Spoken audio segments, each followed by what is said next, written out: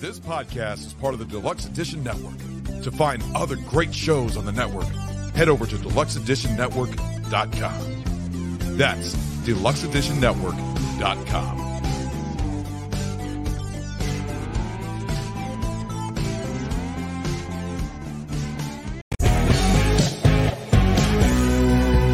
Hello and welcome to another episode of Deluxe Edition. I am your host, Casey Shearer.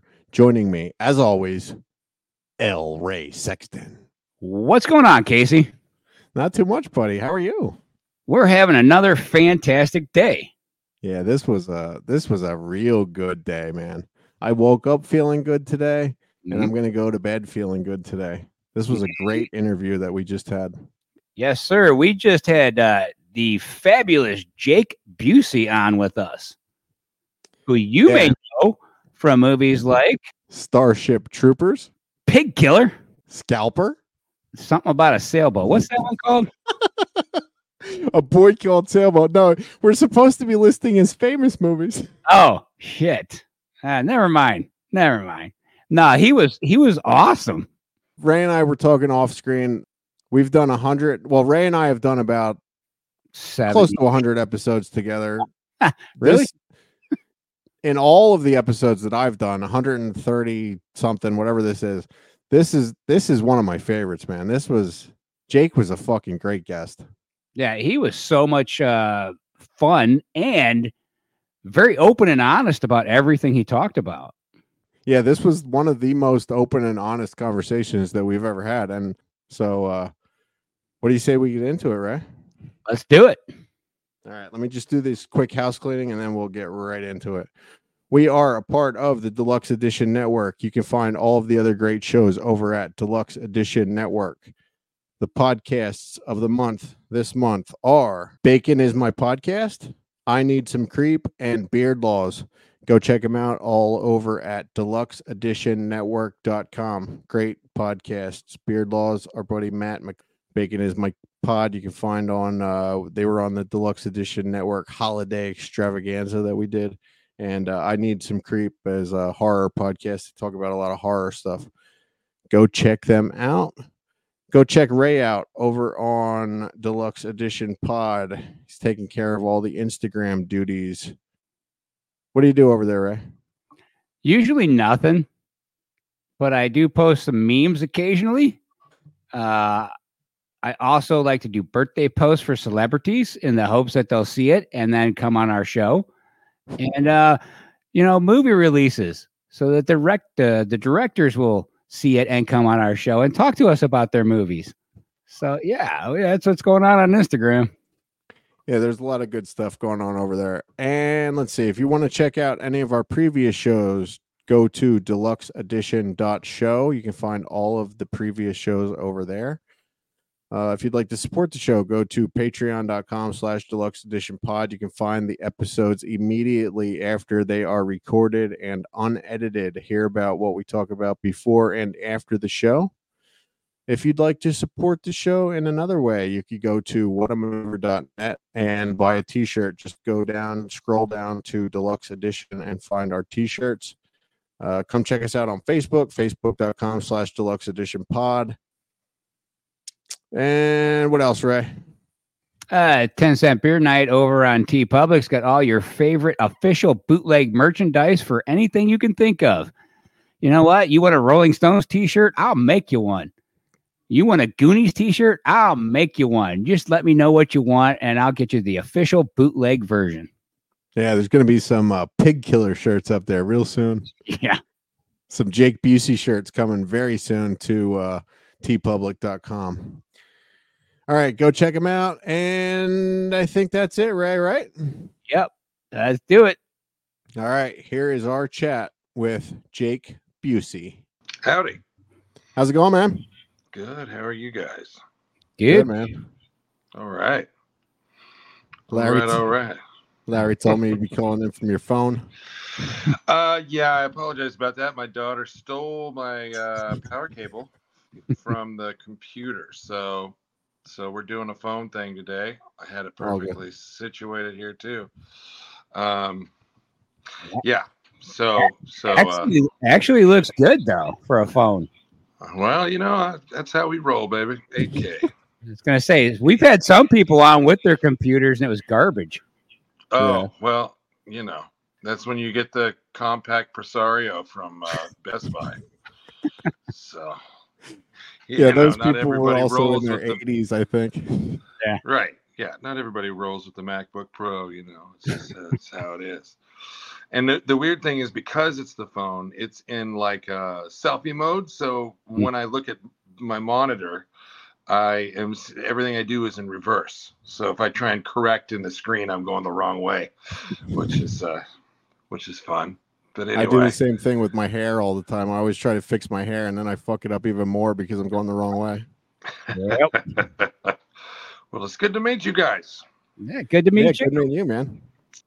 I was watching one of your earlier episodes, and you guys were trying to figure out whether or not Garth Brooks is a serial killer.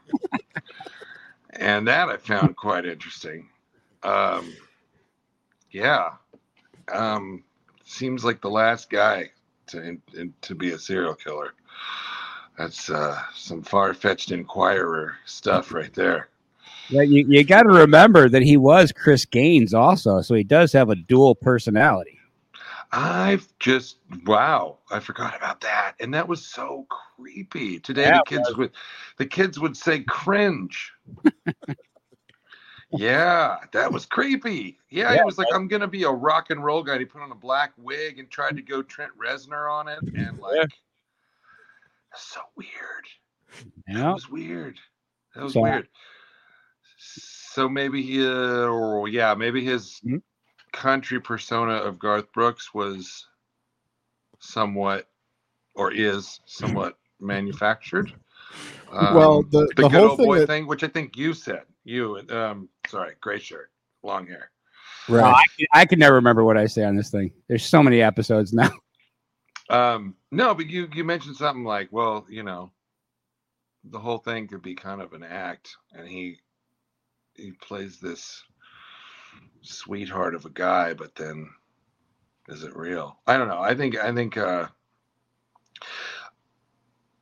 recently I've been asked by a few different movies to play serial killers, and I've played some demented people in the past. And when you look at the ones that were true stories, like the most famous show recently, I would say, would be Dahmer. That actor had an opportunity to look at the actual dude, and we got to see him in court depositions and all that stuff. And I watched a video of an interview of a guy who was a serial killer and proud of it. He was very clean cut in a real kind of 1976 way, with like the kind of like that, almost like a bowl cut, not it's you really like a unflattering haircut that just kind of frames your pieces, and then like just black hair, and then a black mustache, and glasses like a 1970s computer programmer that worked for the government. And he was very matter of fact and very proud and simple. It was like you were talking about racing go-karts. He was like, I really would like to have got a 50 or 51, but I was just, there wasn't the time, which is unfortunate. And in the end, it was my own doing, and I should have done that better. And the point is, if he was your neighbor, much like we've seen him many times, like you would be like, oh, he was that quiet, nice man. He just lived next door, and never would have suspected him for anything. Well, I don't know about that sometimes when you see these people and they're talking to them on the news, and it's like, how did you not peg that guy? Yeah, you're right about that. Like after, because we really started to see the faces and the behaviors, and when they started to snatch up those guys, now like we've had some time to kind of build that file cabinet in the brain of like, oh yeah, these people are they seem normal, but then they're a little fringe, or they got a little, it's like, whoa, yeah, like Yeah, that dude's a little off base. Yep. Yeah. Any of my neighbors ever offer me anything made from meat? I'm like, no, thank you. Especially not with toes. That's like, what's the HBO show that just came out recently, where they're talking about the FBI files and stuff, where they've actually, like, it was the first time they named the serial killers, like they used that word. Like some of the guys in that show are like the guy that plays Ed Kemper in that is just he's like I haven't. spot on, because like you said, like there's so much of that because of the recent the footage and stuff that there is, like they got a guy that looked exactly like him. It's just crazy. Yeah, it's a trip. It's because the serial killers of previous decades or centuries, there wasn't video cameras, there weren't all these things. So Jack the Ripper is just some kind of figure in a hat and in a cloak in the fog with a knife, but like now it's like, oh yeah, that's old Terry, lives at the end of the street. Fucking strange. Yeah. So what are we getting clear, though? To be clear, we didn't come up with the whole Garth Brooks thing. That was Tom Segura started that years ago. Yeah.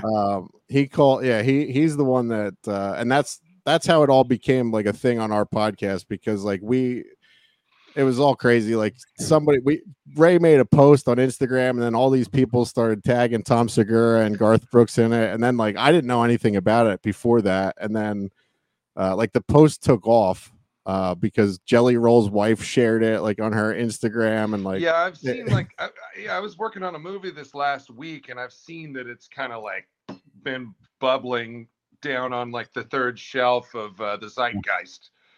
So yeah, it's a trip. So what are we talking about today? That is a perfect segue into the movie that we just were fortunate enough to see with you in it. All right. As a deranged psychopath. Starship Troopers? They're close. Very close.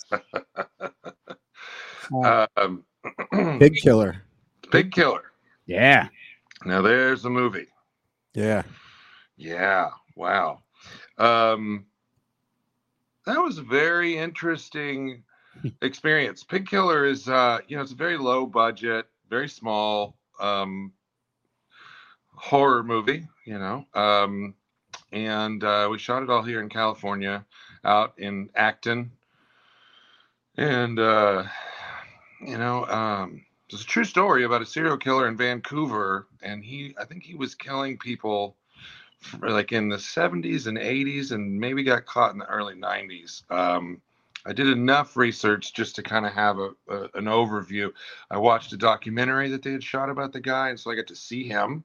And there was an interview with him, and he's sitting in a jail cell, and he's eating off of a paper plate, and he's kind of got beans and coleslaw, and he's just kind of like stirring it around and eating, and he's telling this other prisoner his whole story, and he's confiding in him, and he's saying, these cops, they think I did this one thing, but what they don't know is I killed like 50 people, and if I just gotten one more, and he's just talking matter of fact about it. But it was, the thing about this movie, it is that urban legend that you've heard of. You hear the name Pig Killer. It's not exactly a fitting name. It's he's a pig rancher, pig farmer outside of Vancouver in British Columbia, and their family raised pigs, and he was a prostitute killer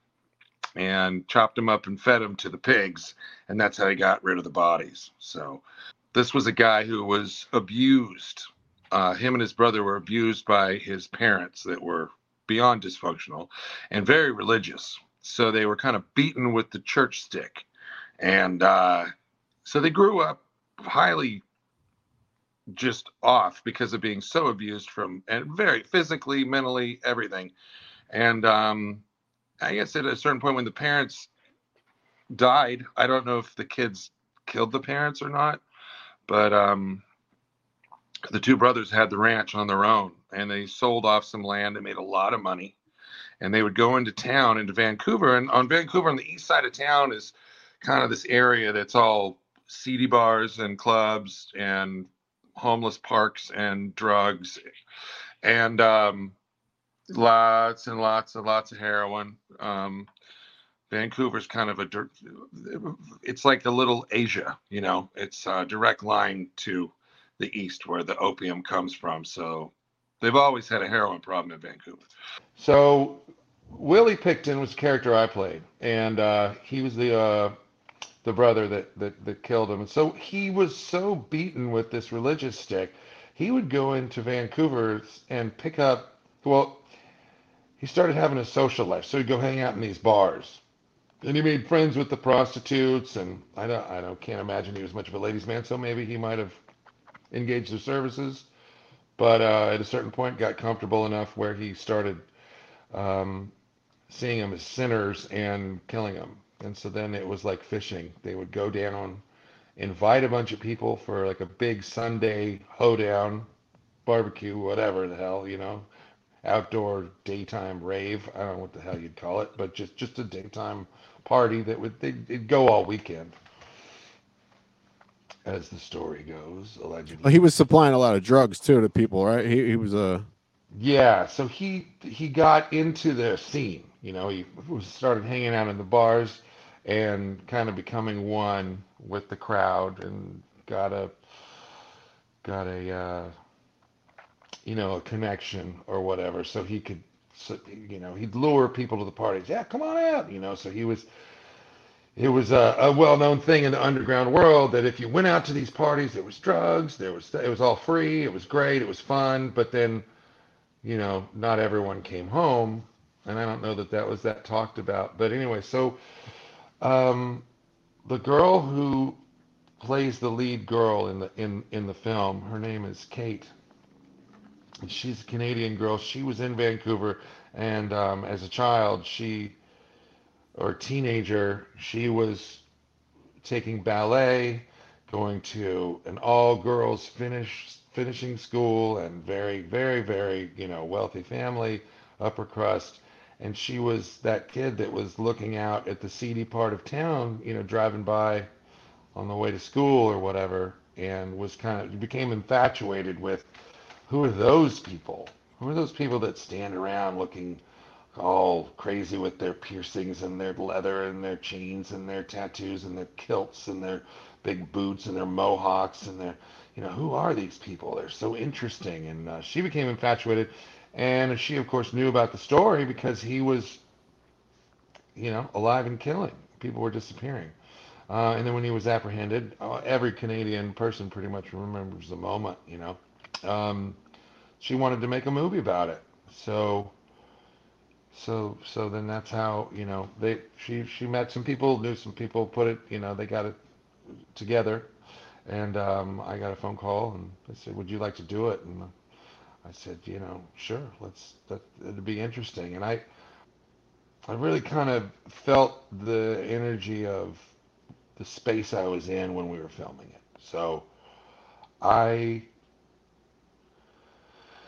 didn't like study real hard and stay up all night working on all the material and going over it and analyzing it and getting really technical. I just was like, what are we doing today? Where's the lines? Oh, this is what it, okay, let's run it. And then I wouldn't even know the lines. And then like we'd do a couple rehearsals.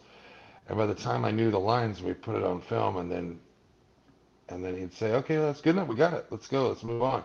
So it was really kind of just visceral and quick, the process of it for me. And a lot of people are saying, wow, that was really a great performance. That was different. It was great to see you doing that. It was something we haven't seen you do. These are things I'm hearing from people. So I don't know what the deal was, other than I didn't overthink it. Well, like, why did you? Because I imagine that you don't do that for other roles, right? See, here's what I noticed. This is the most unhinged character I've ever seen you play. Like, talking to you right now, you're nothing like what appeared in that movie. or any other movie I've ever seen you in. Like, you're like a completely unhinged human being, and you're in the film. You're doing that on the fly. Is that what you're telling me? Yeah. Yeah. Yeah, really. That's my job. And I've been at it. Nobody knows who I am, but I've been at it for 30 years. Don't say that. That's bullshit. Everybody knows who you are. So, it's so weird. It doesn't seem like that. But anyway, it was a great experience, you know. I think what it is I watched the video of the actual dude, and I got a bead on who he was and what his energy was, and sort of seeing how his behavior was, and where the fact that he was tormented from his childhood. All sorts of weird Oedipal shit going on in this guy's head, religious stuff going on in this guy's head. So he was really like at a conflict with right and wrong, good and evil. So he's killing prostitutes thinking that he's doing the world a service because these are sinners. So I'm getting rid of these sinners, and I'm feeding my animals. I'm completing the cycle of the earth. You know, my animals are benefiting from this, and like, this is a twisted dude. But that was his rationale, and I just I kind of formulate that, like, okay, this is who he is, and I just kept that somewhere in my head. So when I showed up at work in the morning, all I had to do was open that up and match it with the dialogue, and just kind of worked out, I guess. Yeah. Yeah, it really did, man. It's a dark movie. It is a dark movie.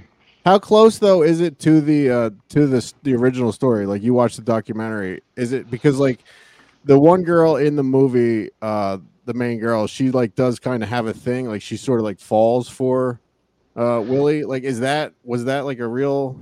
Yeah, apparently the word on the street is he was odd, but was sort of charismatic and a little bit enigmatic, and women were a little bit, puzzled and curious about him. Like, who's this guy? What's he all about? Having no idea he's a serial killer, of course. So he had a certain charm to him, and which I didn't really see in the video, for when he was in jail. But that character that she played, Wendy, was certainly a dramatic extrapolation. There was a woman who did finally get away, and she was the one that called the police, and she didn't die. And she looked quite different than Kate, the actress. She was an older woman, heavier set, and brunette, like a black hair, fair skinned, big eyed gal, and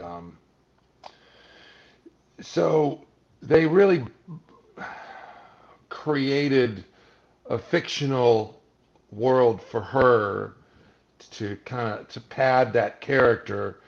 And I think it served the movie well, because you could have an A story and a B story. You could go back and forth from, the brothers at the pig farm to then this girl in her world, and she has a friend that's this little dude that's a drug dealer. And so we get a little, I think what it does very well is that it kind of shows the audience that the entire world of East Vancouver and what Willie was tapping into and where he was fishing in that character, in her character. So we kind of summarize, or Chad does, the director, he kind of summarizes that whole world into her character and her and her buddy. So and I think that was the first time she's ever done anything, and I think she did real well. And the acting all around. I mean, it was a. I mean, as far as it was a dark Dark movie, true story, but really well done. I never thought I would do a simulated sex scene with Ginger Lynn. Ginger Lynn, yeah, that was going to be my Yeah. next question. How was it work? How was it? We're all familiar with Ginger Lynn's early work. Okay, well, see, I never really was much of a porn movie watcher, so I didn't know really anything about her or her past. I'd heard her name and I knew that she was like a big porn star in the 80s, but I had never seen any of her stuff. Interestingly enough, she looks like uh, an old girlfriend of mine, which is very strange. um, but she Ginger Lynn then or now? Looks like it. no, yeah, back then. But we all get older, and she's a sweet. She's really a wonderful, wonderful lady. Um, she definitely has a great sense of humor. She's very outgoing and loud. She's someone who's lived life. She's not turned from a porn star into like a Betty Crocker mom living next door. She's still the kind of gal that is she's like a real can-do, outdoorsy kind of, and she's real sweet. She's a really nice woman, um, very considerate. So as awkward as those scenes can be, she's very professional. It's not like anything like it looks when you're watching the movie. When Sure. you're doing it, it's very just um, by the numbers, by the book. Okay, we're gonna do this. We're gonna do this. Okay, this here, and you're gonna scream that, and all right. And it's very much we're pretending now, and she's great.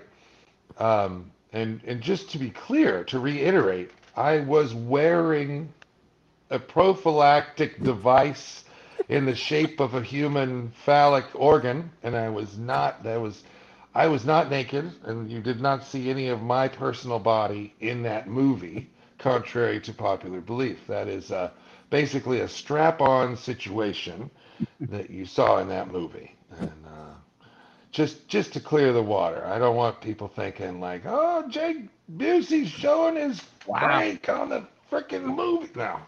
You got your own urban legend now. Right. That's Yeah. cool. No, that had a white elastic band. And I wore it over my shorts. So, yeah, what an interesting thing. And we shot all of those simulated sex scenes back to back to back, like same night or same 2 nights. So it was like each night it was like that girl Bai Ling, and then it's Ginger, and then it was Kate, and then it was very. And then there's a scene where I have to put this fake pig head on, and Yeah. I'm doing the simulated rape scene with a pig head on. These are not the things that you That's think you're going to be doing when you're like in acting class and you're like, I'm going to be an actor. It's the last thing you think you're going to be doing.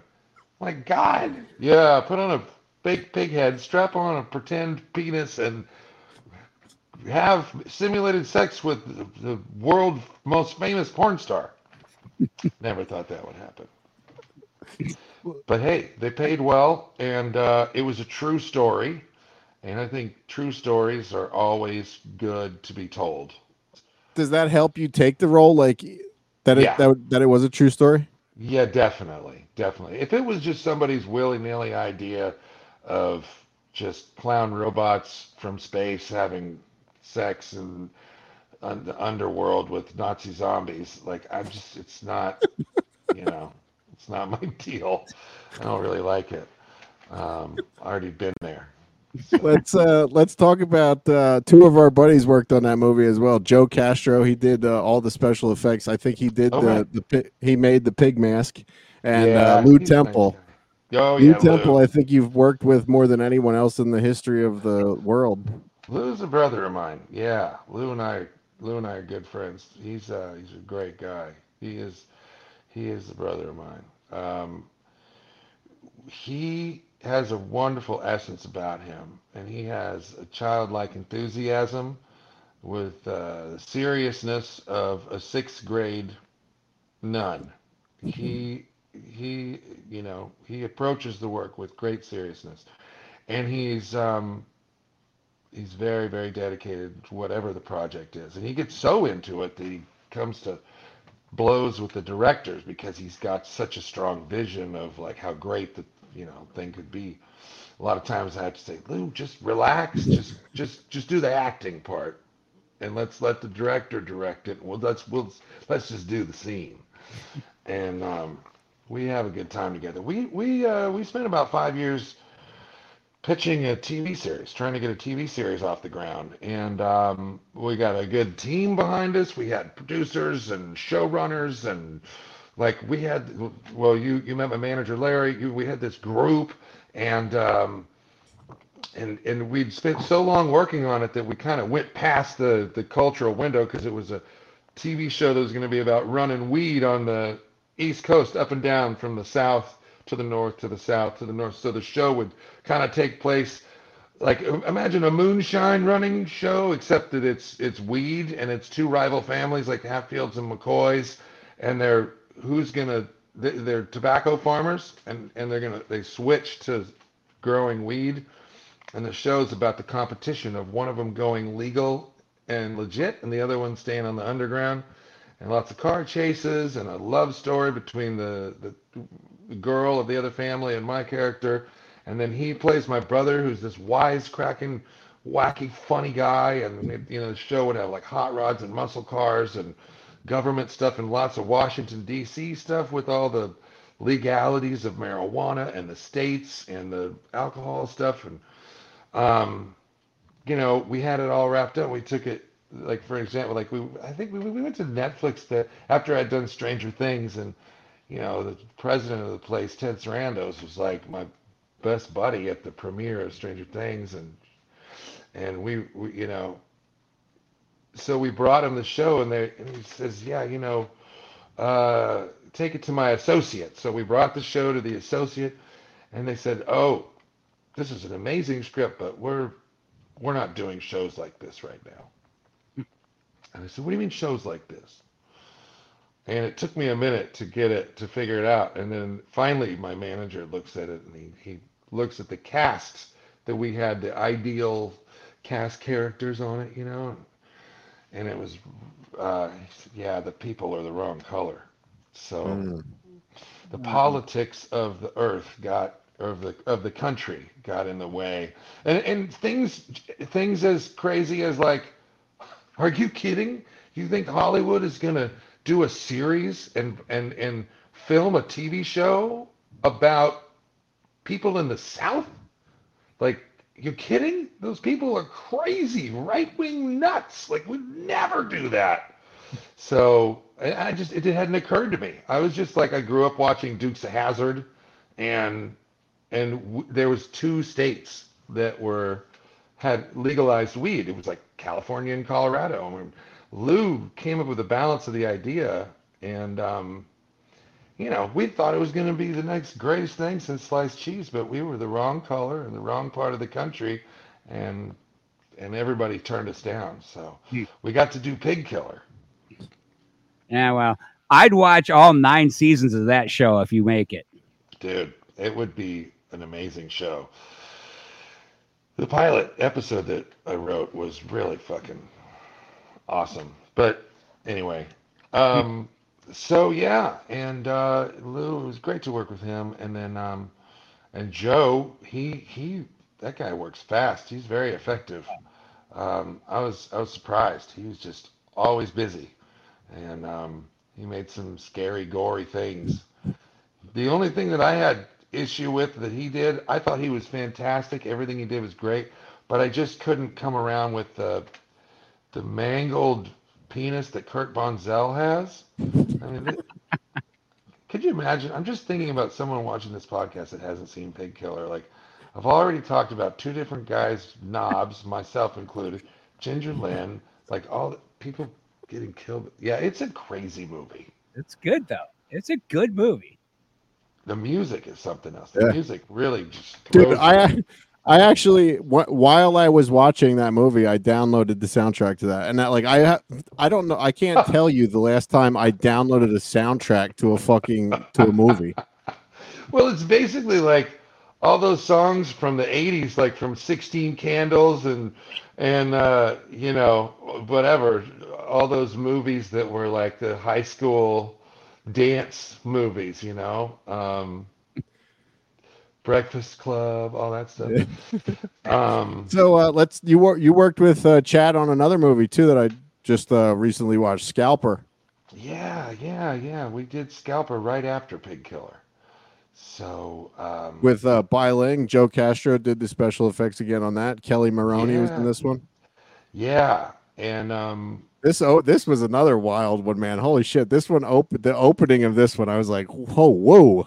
yeah, well, that was one. So, okay, so Kate in The Pig Killer, she and I started dating, um, like right as the movie finished, and so we were very happy and having just a great time together. And Chad knew this, and so all through post production, he was editing the film, and he was like, he'd call her and her because she was a producer on it. She had brought him the idea. He'd call her and say, "Hey, I'm doing this rough cut. Do you want to see?" And she'd be like, "Yeah, it sounds good. Jake's here too." He's, "Oh, really?" And so then we would do these like conference calls, and we were watching all of his rough cuts. And then at a certain point, he said, "Hey, do you want to? I read this script. You want to do Scalper, and you guys can play like a couple that is detectives." And I thought, well, that just sounds fantastic. I thought we've got a little team here. Um, whoa, God, love it. Whoa, look out! And just like that, my world was flipped upside down. Like a week before we started the movie, Kate's like, I can't, I can't be in a relationship. I was like, what? No, I can't date you anymore. What do you mean? I just can't. I got to focus on my career. I was like, what? Just like that? You got any notes for me? Like, did I do anything wrong? She's like, no, you're the nicest guy I've ever met. But I just got to focus on my career And and this my is right. documentary. This is before you start filming. A week before we start. So we start filming, and I'm just pissed. I'm like, fuck, hurt, pissed Yeah. and hurt. Like, why? What? And so I was kind of just trying to suppress my frustration and hurt and anger throughout that whole shoot. And I don't remember any of it. Hmm. So all I remember is the autopsy scene and then the scene up in Malibu at the house because there was this amazing house we filmed at with a pool outside and it was all white and marble and stuff. It was really cool. The guy that owns the house is really nice. Um, It was one of those like Robin Leach houses, lifestyles of the rich and famous. I walk in this house, I'm like, oh my God, who gets to live like this? And yeah, having grown up in Malibu, it was like, oh, this is my hometown. I never knew it could look like this. So we get to film a movie there. I guess that's how it works. Yeah, But completely different role from Pig Killer for you yeah, in yeah, that one. back What's it? So playing a what's it cop. like working with Chad? Does he have like Is he like a dark dude? Like, because he wrote both of these, right? I think he is a dark dude. He's very happy on the outside. He has kind of a nervous giggle, and he's always thinking, and he's very matter of fact, and he doesn't have a darkness like, hey, what's up? But he's just like, nope, nope, yeah, it's gonna be pretty cool. You're gonna go cut her head off. Yeah, it'll be cool. So let's go do it. He's just a real just the darkness is somewhere inside, but he's he works fast. He's very pragmatic. He's not he's like the polar opposite to say like David Fincher, right? So when he shoots something, he does a take or two, and it can look totally different between the two takes, like how he did the camera. He shoots a lot of it too, I think, but he's got his main guy that always, Mark, that always holds the camera. I don't know. I guess I'm conflating Chad with Robert Rodriguez. They look nothing alike. Yeah. No, Chad is just, yeah, he moves real fast, you know? There's none of the standard formula like, okay, we're rolling. Everybody be quiet. Okay, ready on the set. Let's roll camera, please. All right. Sound? Okay, good. You set? You guys set? Everybody safe? Here we go. Action. Chad's just like, okay, we're rolling the camera, so do it. And then when you're done, he's like, okay, let's do it again. And you're like, did you cut? No, we'll just do it again. Okay, fine. And it's just very like boom, boom, boom. And I grew to really like his style because you can look at your day's work. Like, here's your day. You get like a pack of pages we call sides. And it's like whatever pages you're going to film that day. And my first thing is, bullshit, bullshit, bullshit, my line, bullshit, bullshit, bullshit, my line, bullshit, okay, bullshit, bullshit, my line. Oh, okay, great. I'm going to have a pretty light day today. This looks good. And with Chad's stuff, I realized there will be times where I think, oh no, it's going to be a really tough day. This looks like a really complicated, intricate shot. And I'm imagining how I would shoot it. And I'm like, oh, this is a crane shot with a reverse thing and that and a big master. And we got to get into these. And he's like, no, he just shoots it with one camera and it's very straightforward, moves real quick. So there's a lot of like, it's an edification with like, it's like, yeah, we did a lot today in a short amount of time. And, it's not high art, but it's entertaining. Yeah. Yeah, they're both great movies. I mean, as disturbing as they both are, they're both great movies. Yeah, it's an art form, and there's a big audience for that. I get a little too tweaked out to watch stuff. Although, when I was a kid, I basically wore out our VHS copy of The Shining. It was like 1983, 82, 83, somewhere in there. And I watched that movie over and over and over.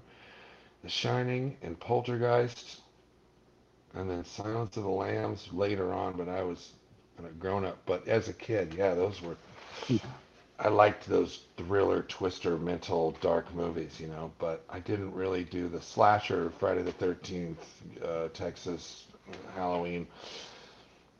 So it's interesting to do these movies. I know that there's an audience for them, but it's fun to play around as an actor. That's for sure. Yeah. Well, yeah, highly recommended. Definitely go check them out. Go ahead, Ray. Yeah. So when you finish one of these type of movies, what did you do to like come down and relax and get back to normal?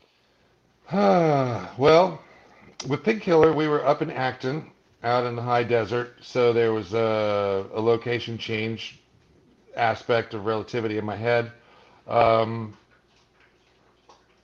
Well, I think the answer for that one is I spent a lot of time at Kate's house. She just bought a new condo, and we spent a lot of time there after the movie and came down from the film and had a lot of great fun, lots of dinners and hiking in the hills and yeah, just that excitement of being in a new relationship, and which I hadn't felt in 15 years. So it was quite amazing. It was a real happy, elated time to come off of that really dark film and then be so ecstatically happy. So it was a bit of a roller coaster that year. That's crazy. So, yeah. Well, let's. You still have a little bit of time? Sure. Yeah. Well, because I have a bunch of stuff here. We jump all over the place. Let's talk about a feel good movie, A Boy Called Sailboat. Oh yes. This was such Boy a great movie, man. You're only in it for 5 minutes, maybe, but what a fucking great movie. J.K. Rowling's Lou Temple again, Noel. I don't know how to say his last name. Ju- he just goes by Noel G. okay, Yeah, he's yeah, in a lot of stuff. He's like the Vato gangster from East LA. He yeah. plays those characters very well. So I actually recommended him for the role to the director because I had known him for a long time. He's a great guy. He's a good friend. So um, yeah, it was neat to meet J.K. Simmons, and Did I there's say another one J.K. with Rowling's? I have that written you down wrong. did. Sorry.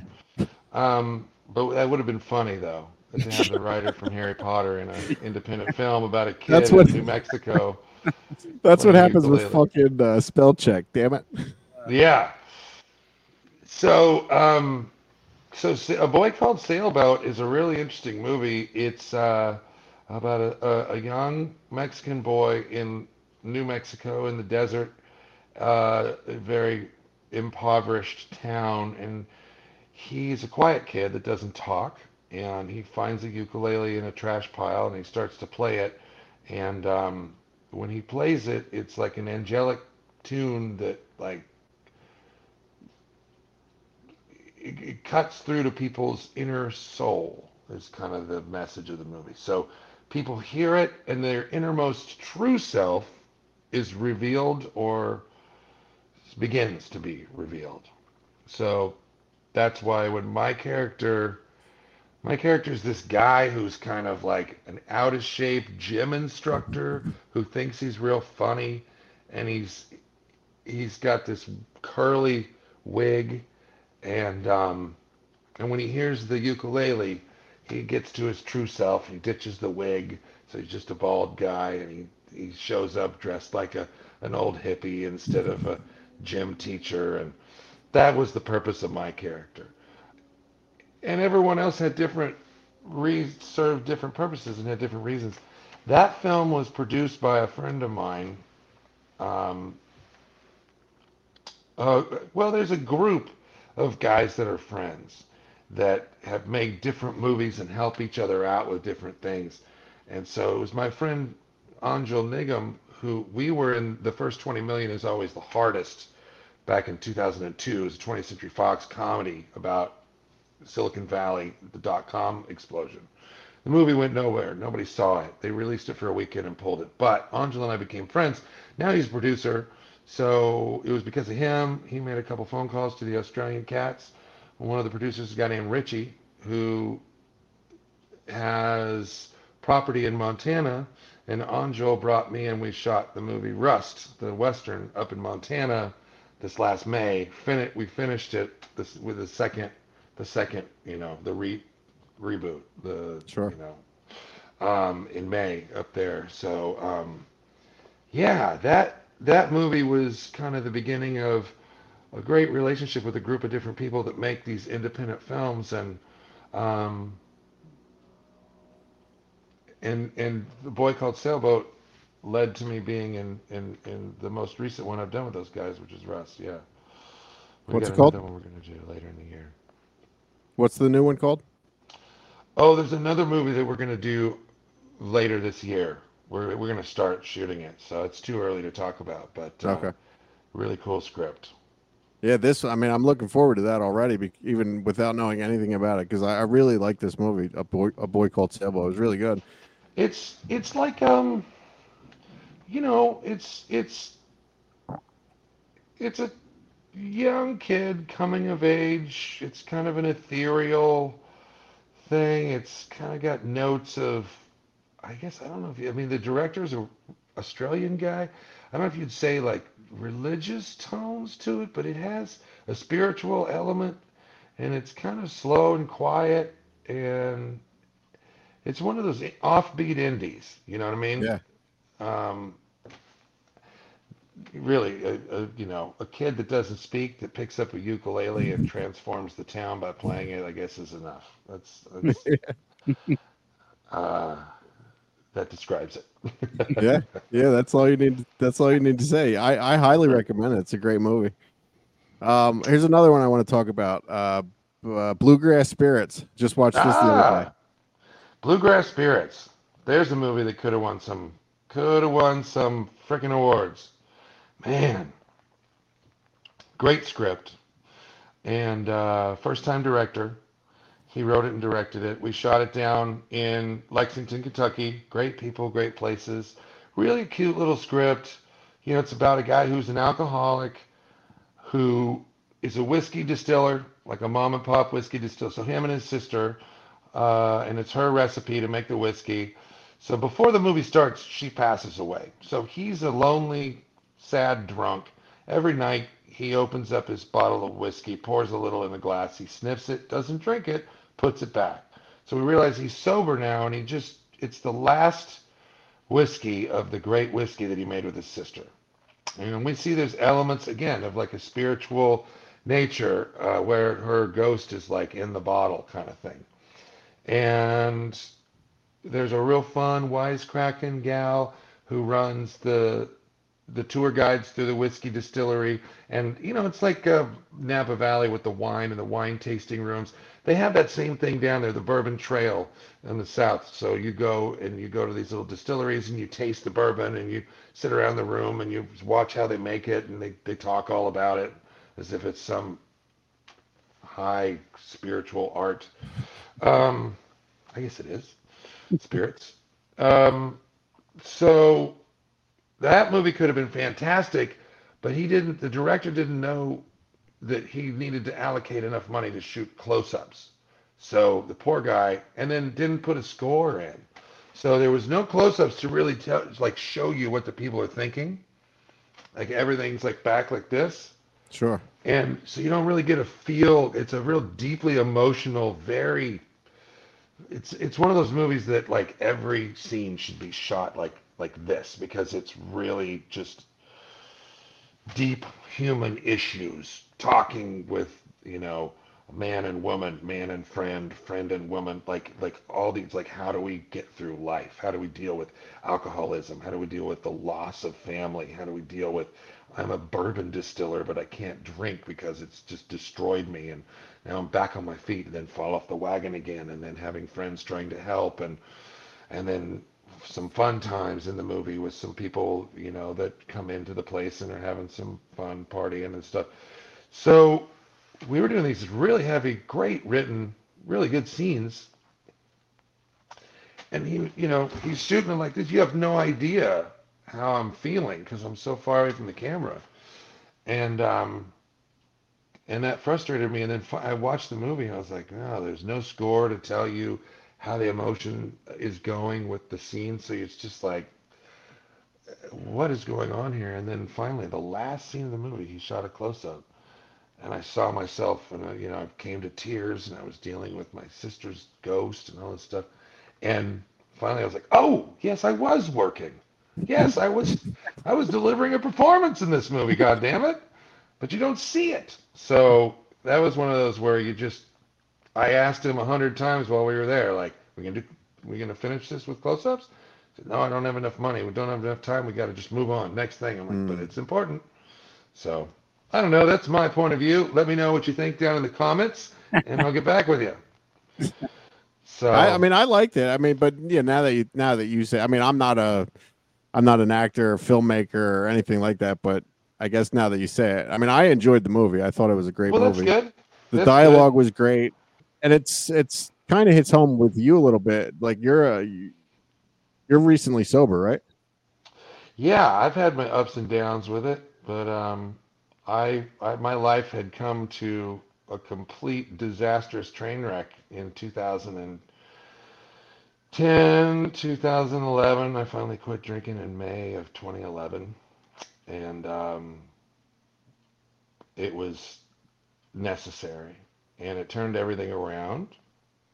I wound up getting back together with my girlfriend that we had spent the entire 90s with, and we had our daughter. We played house in a couple houses, and we're engaged and basically married. She called me her husband. And that lasted about 10 years. And about a year before Painkiller, I think the pandemic was we came to a realization that it would be healthier for our daughter if we were to co-parent and raise our daughter together, but not in the same house. So so yeah, so it's a new horizon at this point. But all throughout the pandemic, we were living up at our house that we'd been at for a decade up there in Topanga Canyon. Nice big house, but we were always this close from being able to afford to buy it. You know, we just couldn't get it together. And she came down with breast cancer, and she had to have a double mastectomy, and so we started the pandemic with her at UCLA, and she was scheduled for her surgery, and when she came out of surgery, it was a Thursday, I think, and her friend, her best buddy forever, happens to know a guy who's like an uncle to me, a guy named Cheech Marin, Cheech and Chong, and her friend, she tells me, she goes, she's in the hospital, she's had her surgery, and we're talking, she says, hey, my buddy called me, and she said she talked to Cheech, and the word on the street is they are going to shut down Los Angeles on Monday. So that might be a thing. I was like, really? She said, yeah, they're talking about like a quarantine thing for like maybe a couple weeks. And so she spent she spent her week of recovery in the hospital the first week of the pandemic. So it was very strange. It was like this dystopian apocalyptic world where there's no cars in the streets, nobody in the hospital, nobody on any of the floors, all the lights are turned off. And I'm like walking through the hospital trying to get to her room and find her and bring her flowers and stuff. And like, it's all dark and she's the only one in the hospital. And man, it was so weird. And now we found out Fauci was lying about the whole damn thing. 6 feet was arbitrary and we didn't really know. And lockdowns didn't really work. So we just, whatever. So it's a bit of a pisser. But here in California, I don't know where you guys are. There's people still walking around wearing masks. They're called crazy people. I watched them. The woman. I went to the pharmacy today, get my blood pressure medication, and there's this woman. She kind of stepped in front of me as I was walking by. I was like, one of those moments where you're like, oh, sorry, and she had to grab something off the shelf. Grabbed herself like 2 6-packs of masks. What is going on here? The week after Fauci says, well, as it turns out, we really didn't. Masks don't do anything. What the fuck? Holy shit, man. Up until October, I traveled the country for work. I got laid off in October, but I traveled. Well, I was off for 8 weeks during that whole thing. But after we started traveling again, like I was in the airports, 4:00 in the morning by myself, no one around. And I remember specifically this one guy, he came up to me, like got within like a foot of me and was screaming at me for not wearing a mask. And I was like, dude, like until fucking 2 minutes ago, there was no one else around me. You know what I mean? Just fucking move along. Yeah, it's a trip. It's a trip. Well, what's really weird is, and I think this is from growing up. Okay, I found out that kids that grow up in a abusive, dysfunctional household become very aware. Dr. Drew said this to Dave Rubin the other night, I think. He said kids that grow up in a abused households are very aware, and they can spot things in people that normal people or non-abused people wouldn't. And I grew up in a very verbally abusive, drug-fueled, crazy house because my dad was just insane in the 80s, and every cocaine-fueled actor in Malibu in the 80s was there. It was just a constant party. And so it was a hard way to grow up. But I'm really, really, like I was the quiet kid that just watched everything and took it all in. And I knew when this one friend of my dad's was full of shit and he high on cocaine and he was lying. And I could tell like a poker player.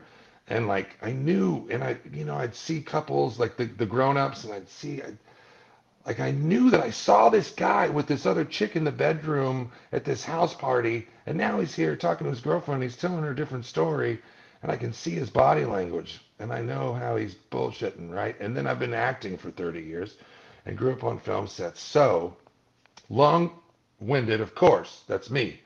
But I can read shit. So when all that stuff went down, bro, I don't know about you, traveling in the airports and the guy with the mask too close to, like, from the very beginning, I was like, nah, something's rotten in Denmark. This isn't right. This is what they're saying, and what I've always heard from my OCD mother about germs, viruses, and bacteria. Like, none of this is jiving. Like, Yep.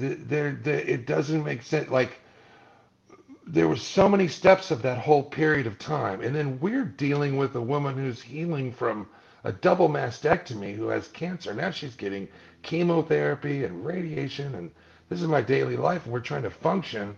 Meanwhile, the whole world is saying close down.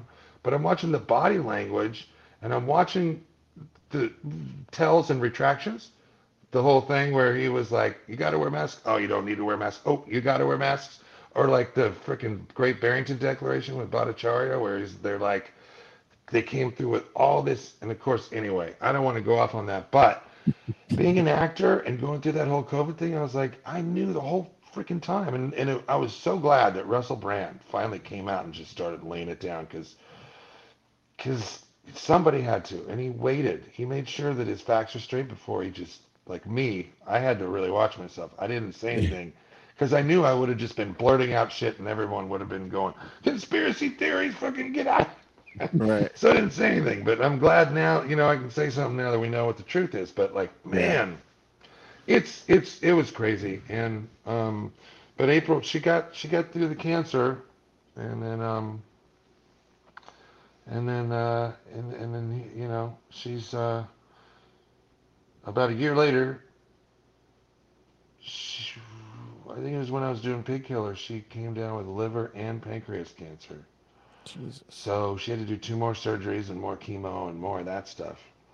So then I moved. It didn't really work out with Kate, so I moved in and stayed with her and my daughter, and just was there with them while she was going through that all last year, and the chemo and the rainstorms, and we were up in the mountains in a cabin she had gotten. So I was tending the wood fire stove all day and chopping wood and going to the grocery store and taking my kid to school and back, and in the rain, and there's dump trucks and graders and all that stuff. Remember California almost washed into the ocean? Yeah. So that was a hell of a year. But she's better now. She's starting to walk again, and she had a whole Awesome, year man. of being unable to get out of bed. Damn, So, man. but yeah, Well, it's good that she's doing better. She's coming out really of it. is really good. Yeah, Yeah. life, it keeps going, and well, a great man once said, the only constant is change. Yep. So, or what would somebody, the only thing that doesn't change is that it change or something. That's something clever. But you gotta, that's the whole thing, right? You just gotta adapt and keep moving forward, and just so long as everyone's happy, and you try and make it together, and if it doesn't work out, then it doesn't work out. Whatever's, It just, we wanted to do for us, I don't know about you guys, but having a kid, like, we wanted to do whatever was going to be the least disruptive for my daughter's childhood, for her growing up. yep. And the least amount of negativity, the least amount of fighting, the least amount of yelling.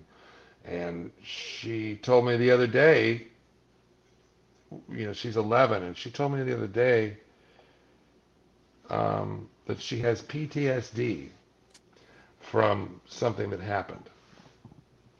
And I asked her what it was, and she said it was this one day where she was on the couch, and 20 feet away, Mama and I were yelling at each other in the kitchen.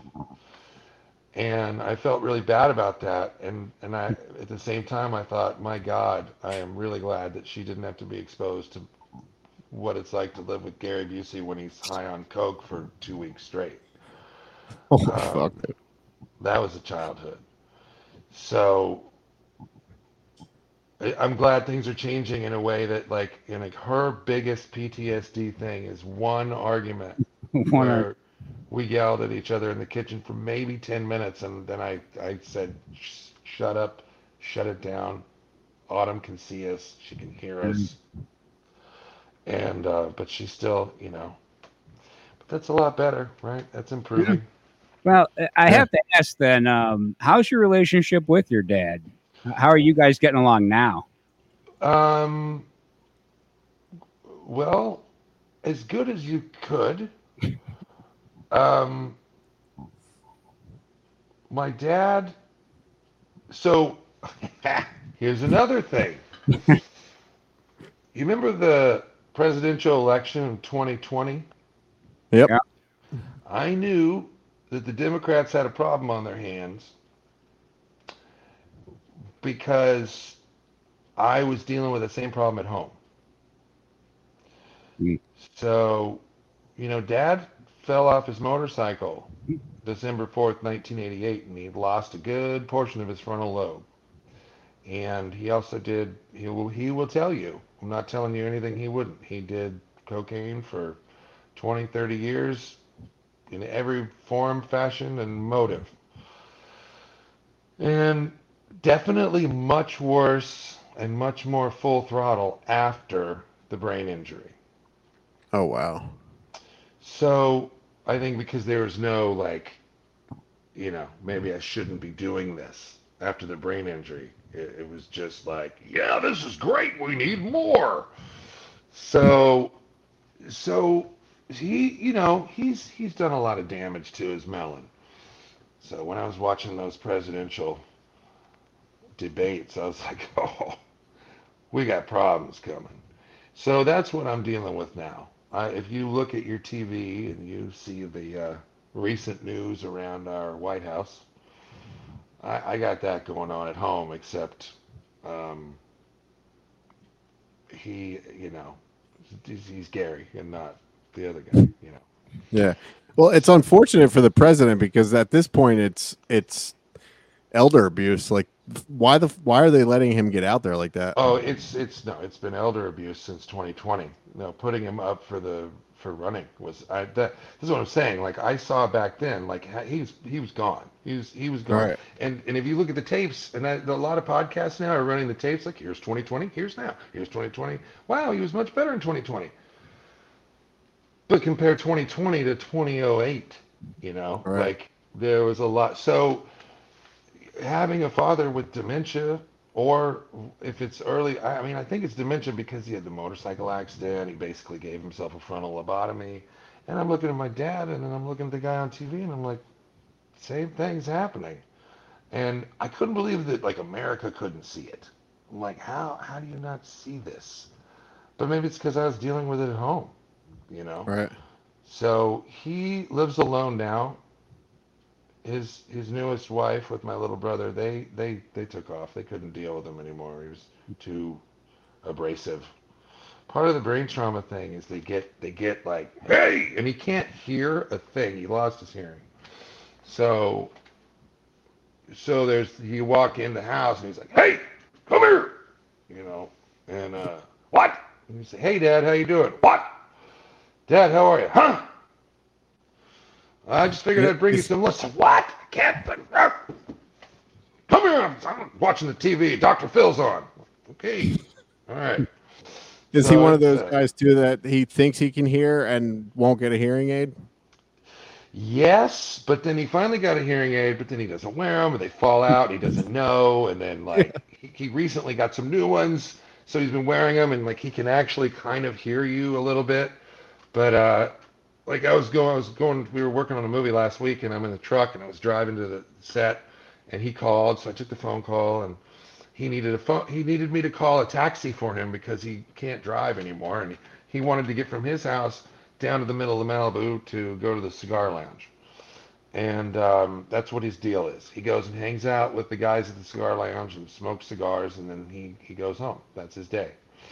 So it took me 40 minutes of driving to convey the phone number to him. And he can't use the phone to text. It's not going to happen.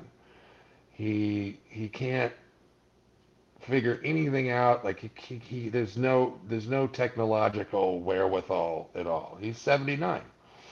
So the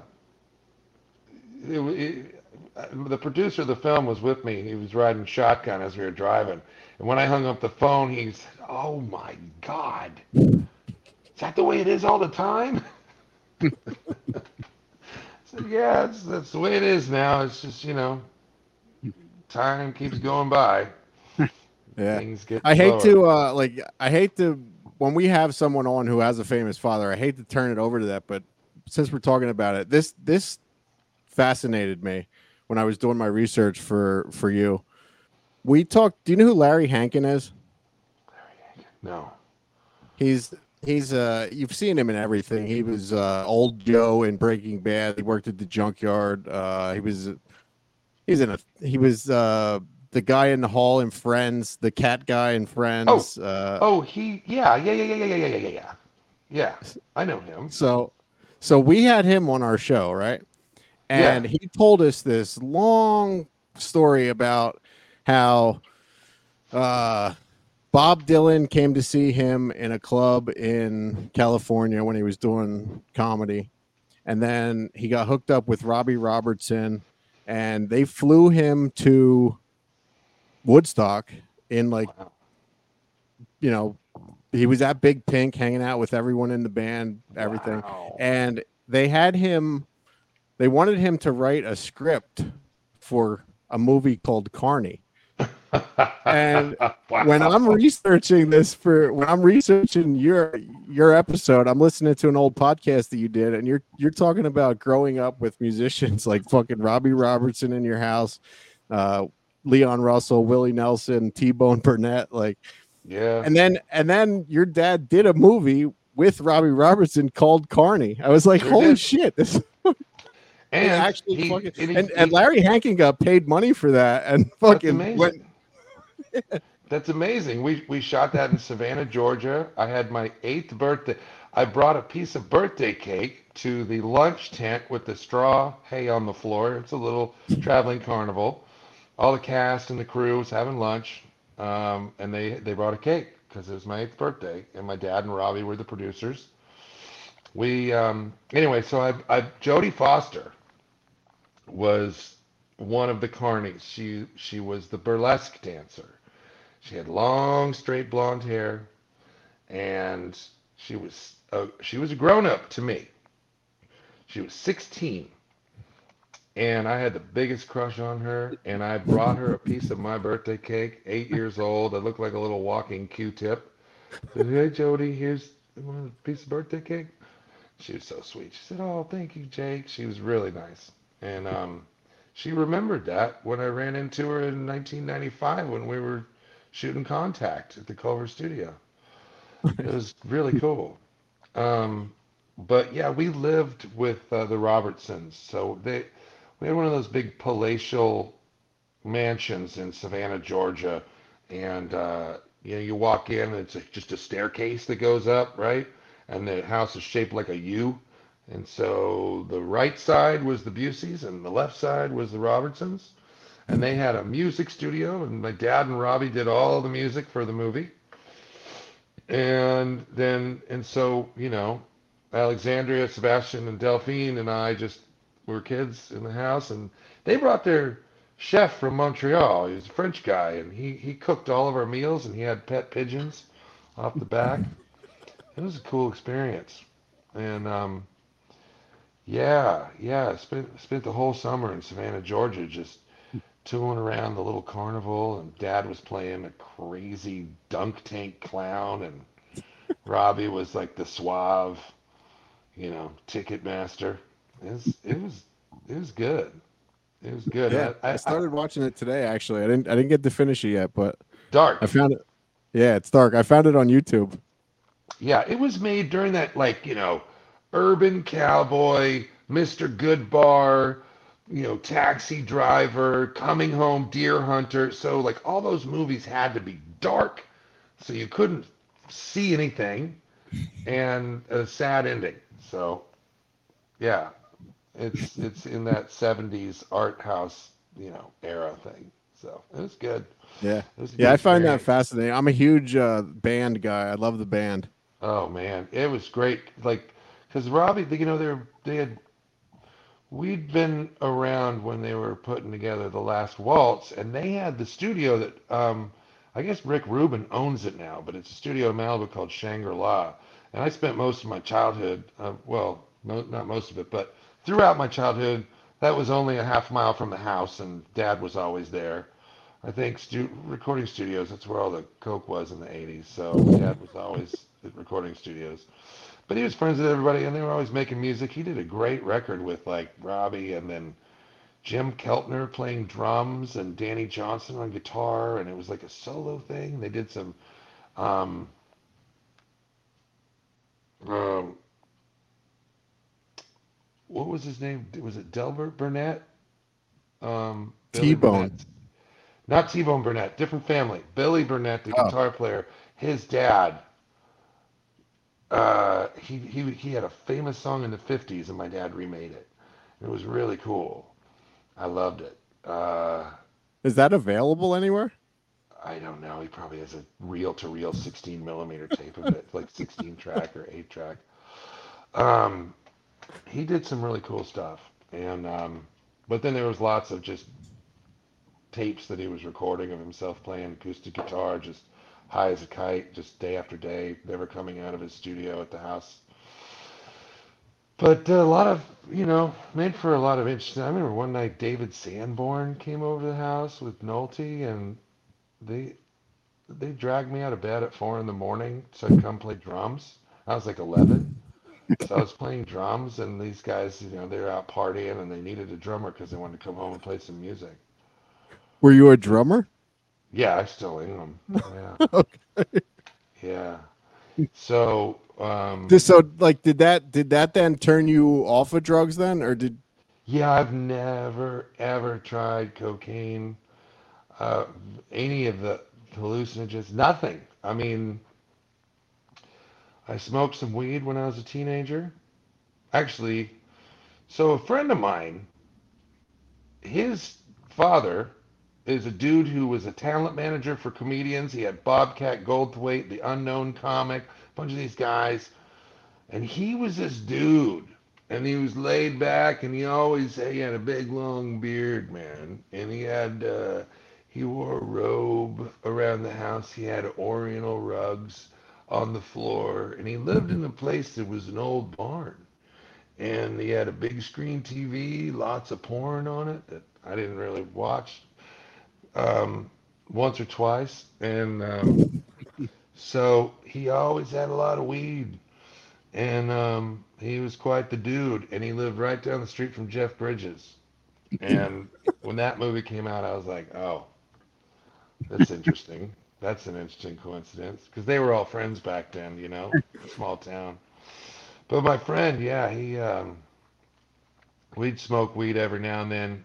And his dad was like, he caught us once. He's like, hey, you kids are going to be smoking weed, man. You got to do it when I'm here at the house with you, huh? Oh, by the way, the canister over there is hash, and that's a little smoother if you want that.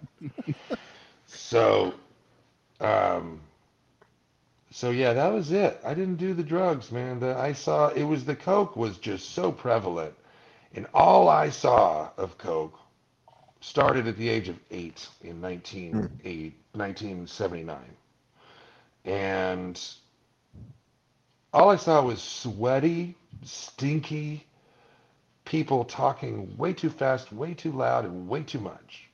And it was gross. And then they got mean. And then they got dark. And then their eyes turned black. And so I never wanted to try it.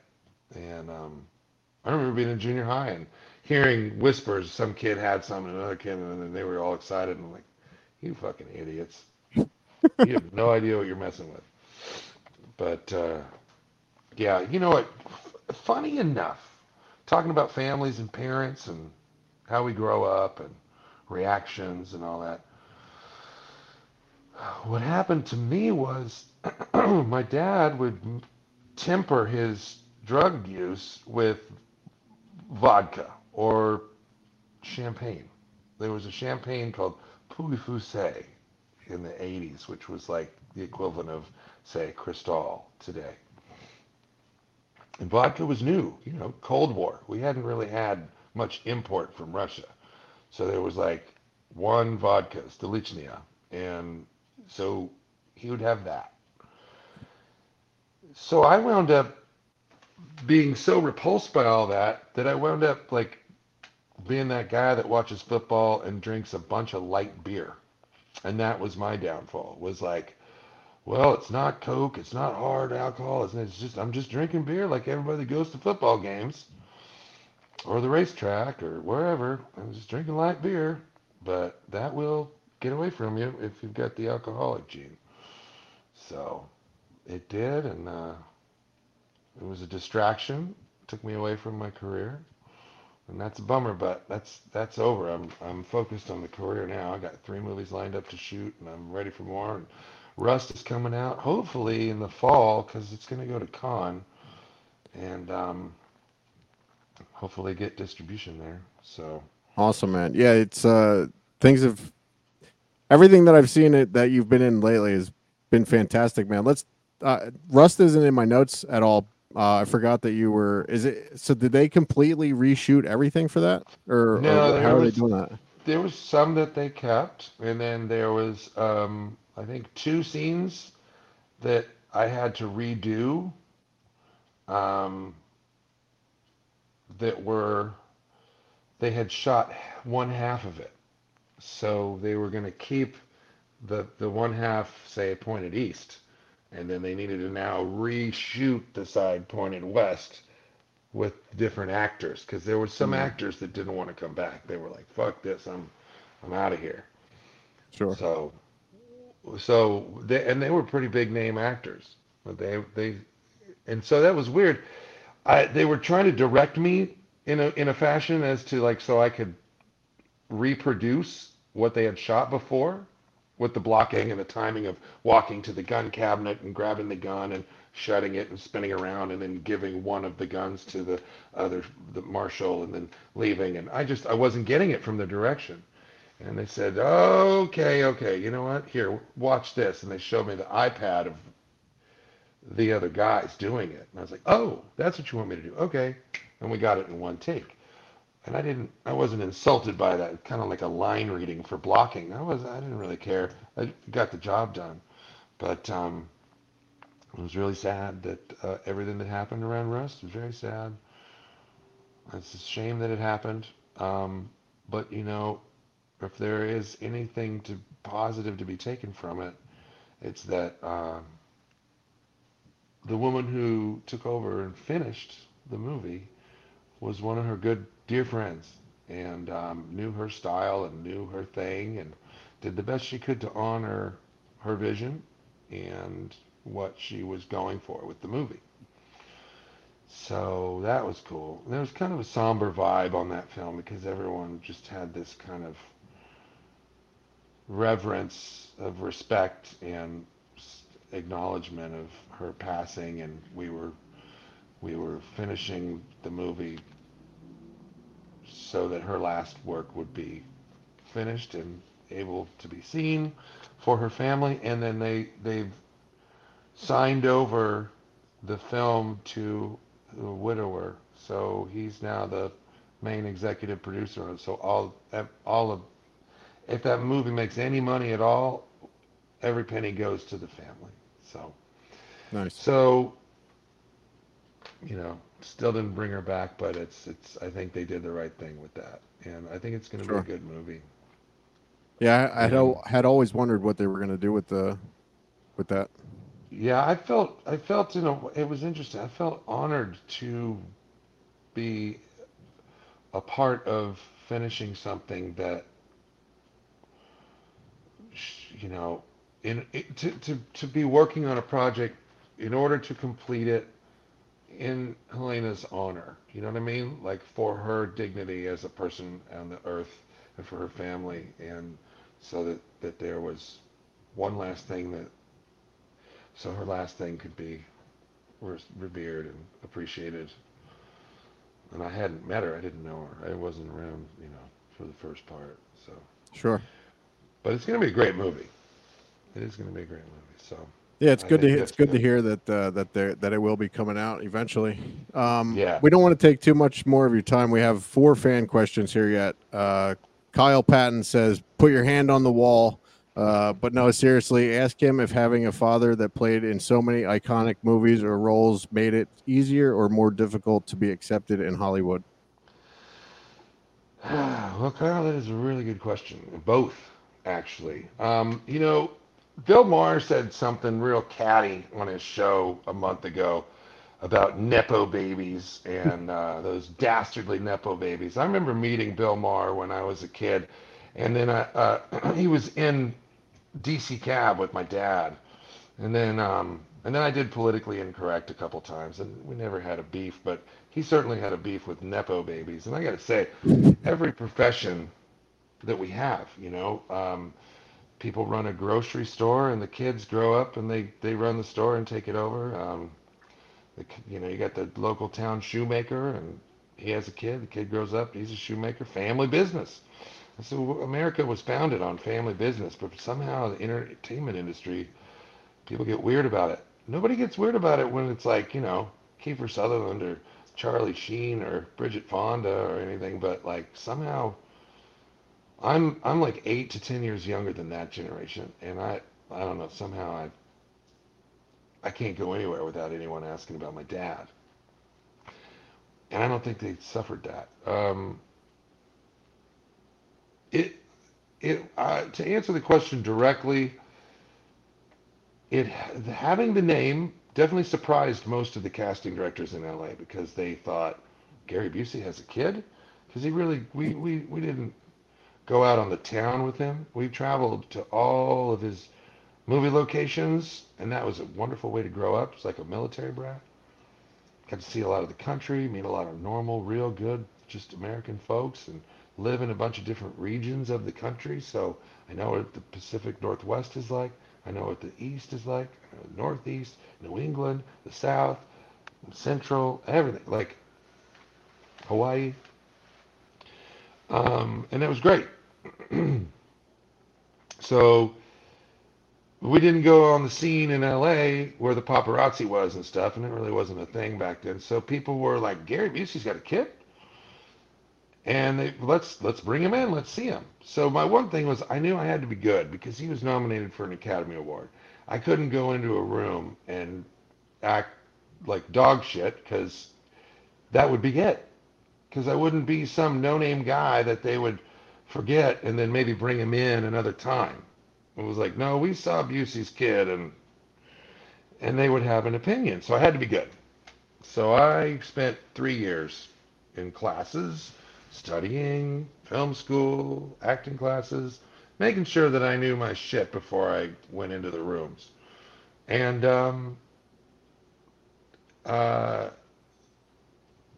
now I've found that it's well, looking back on it, when I think about all the rumors that I've heard or secondhand things that I've heard.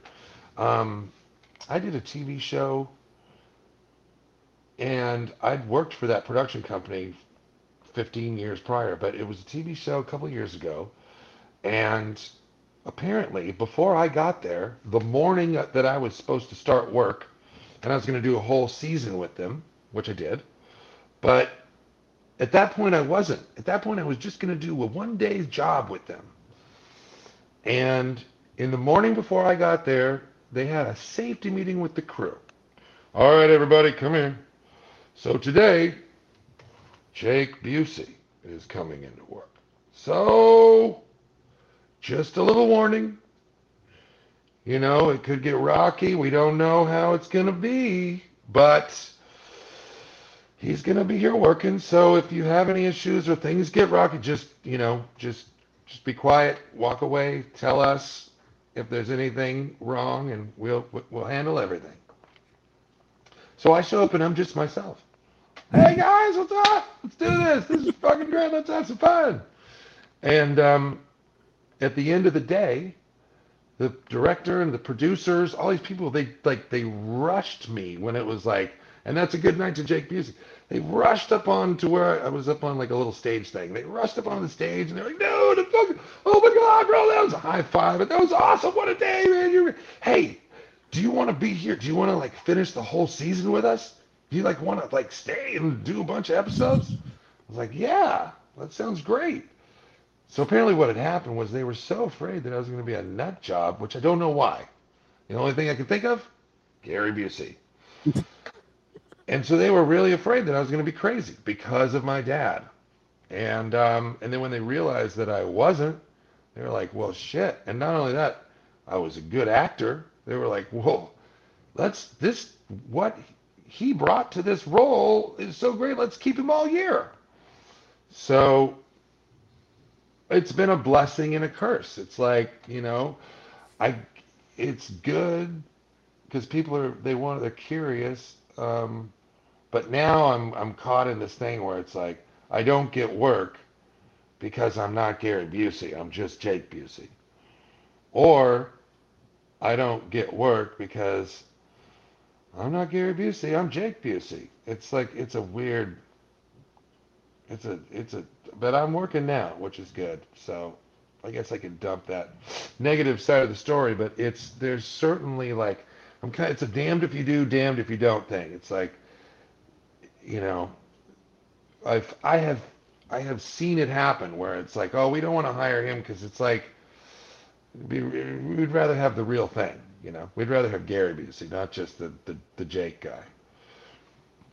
But then the other way is like, oh, no, don't hire him because he might be just like Gary Busey. So we don't want that. We don't want Gary Busey here. So I'm getting hit on both sides of like great reasons not to hire me based on my dad. Yet I'm nothing like him as a person. I mean, we got our similarities, but he's his own dude. That's for sure. I mean, you can't take the looks away, you guys. Yeah, but this is true, and I've seen pictures of him online, and I've thought, oh, where was I there? Oh, that's not me. But I know, I was just talking with a guy on the film set the day before yesterday, and he was telling a story, and the crux of the story was that he looked so much like his dad. And it had nothing to do with me. He wasn't telling the story because of me looking like my dad. He was just telling the story. And the punchline was that he looked so much like his dad. And I said, people say that about me too. And then he was like, oh, yeah, that's right. Yeah, it's just genetics. Yeah, everybody kind of looks like their parents. So, Yeah. But it's just that my dad's a wacky famous guy. So, what are you going to do? All right. Well, unfortunately, there's two other fan questions that have to deal with your dad. Here's one that doesn't. Bat Cushions on Instagram would like to know, what is your favorite movie that you've ever been in, and why is it Nazis at the Center of the Earth? Why is it? Yeah. Or why isn't? No, why is it? Because I guess it's her favorite. She likes that movie, so. So she's being clever. Okay. Nazis at the Center of the Earth is my favorite movie that I've done because it's the worst movie I ever did. It's a short answer. That was a money gig, and it wasn't enough money. I just found out that the lady was pregnant, and it was like, time to work. So. Well, I just watched that the other day. The guy that played Joseph Mengele was really fucking good. He was great, wasn't he? Yeah, he was really good. He told me you were good at everything that you're good at. Everything that you're in too, man, is good, whether the movie is shitty or not. Well, thank you. I appreciate that. It's not a bad reputation to have, I suppose. Yeah, we've had quite a few actors on like that. You got to work, right? Yeah. They can't all be coming home. Not every one of them is the Green Mile. Right. All right, two last questions here. Tony from the Great Girth podcast asked Jake if he would ever play his father in a future biopic if it ever happens. My gut instinct is to say no, but I'm not sure. You know, things may change when he's gone. My feelings may change. I don't know. That's a deep one. All right, and one last one. Tim Josma, what is the best piece of acting advice that you ever received from your father? Well, he's not much of an advice giver. It's all about him with him. But he did once say, hit your mark, find your light, and say your line. So that's a good old actor joke. Hit your mark, find your light, say your lines. Yeah. Ray, do you have anything else for Jake? No, other than I enjoy your movies a lot. I think you're a great actor. I don't care what these other idiots in Hollywood say about you. They're wrong. You're a great actor. Well, thank you. And that's all I really have to say. I appreciate that. This was a pleasure. I had a great time talking to you. Yeah, this was fun, man. Awesome. Thanks for having me on. Yeah, you're welcome back anytime, man. And please plug away where people can find you and all that good stuff. Oh, it's the Instagram is at thejakebusey.com, and Twitter used to be at thejakebusey, but I didn't pay the $9 to Elon, and now I can't figure out how to do it. So my Twitter account is kind of not. I have a really Jake Busey. I've been posting some joke anti like I you know, you can't tell if a tweet is sarcastic. So I've been posting all these sarcastic tweets, and nobody's gonna know like what my stance is on stuff. But anyway, I got to get that figured out. But it's at the Jake Busey is my social stuff. A lot of the people that we've talked to on this podcast that have become friends of ours, they're afraid to talk about some of the stuff that you talked about tonight with the political stuff because of they're afraid of the backlash that they will get in Hollywood. So it's good to see that you're not afraid to talk about that stuff. I'm not afraid because I know what the truth is now, and I'm not going to play those silly games. And if you're an actor and you can't see through the charade, I find that really twisted. And there's, you know, I was never like, you hear these stories about like, what was it, the actor talking about drinking the golden juice, or like there's all these Hollywood folklore things about the underbelly of like I never saw any of that aside from like my dad and his buddies like partying. I never saw any of the strange twisted things that seem to be going around the internet these days, or like sexual abuse, or like quid pro quo sex favors, or weird Illuminati shit. I mean, that's all. You know, none of that stuff exists. You know, that's all just a bunch of hooey as far as I'm concerned. But the truth is the truth, and I'm kind of kicked out of Hollywood a long time ago, so I don't care. I do independent films now. I would love to do the big stuff with all the lefty crazies, but they, you know, they don't want me. That's clear. Yeah, we have. I was just texting with him the other day. I won't say his name, but he's legitimately afraid to speak his mind because, like, he works in big movies and big TV shows, like, so he won't say anything about it. Oh, and he's like, when I talk to him, he's like, man, he's like, I love talking to you because I can finally vent. Yeah, I was that way, but now I realize that, like, you know, for the last 4 years I've like been like delicately preserving my A-list career, trying not to like say anything that'll have any backlash. And then I realized I was like, I'm homeless. I don't have an A-list career. I can speak the truth and feel so much better in my soul, and like Just be honest. Just me. That's a way I've always been. I'm just me, and that's what you see is what you get. So, whatever. Everyone's entitled to their own jam, right? Yeah.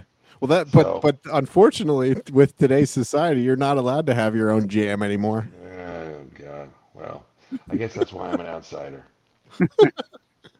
You and me both, brother. Thank Yeah, you so baby. much, man. We really appreciate you taking the time out of your day to do this. Well, thank you. I loved your non-standard questions. It was very nice. It was a good departure from the norm. Yeah, we tried to. I'm sure you've been asked every Starship Trooper question that you could ever be Yeah. asked. So we Yeah, try to stay Starship away from that Troopers. stuff on this show. So I appreciate that. It was a great show. You guys are awesome. Thank you. thank you, man. Thank All you. right, we'll talk to you again. Yes, All sir. right, sounds good. All right, adios. Have a nice night. Okay, you too.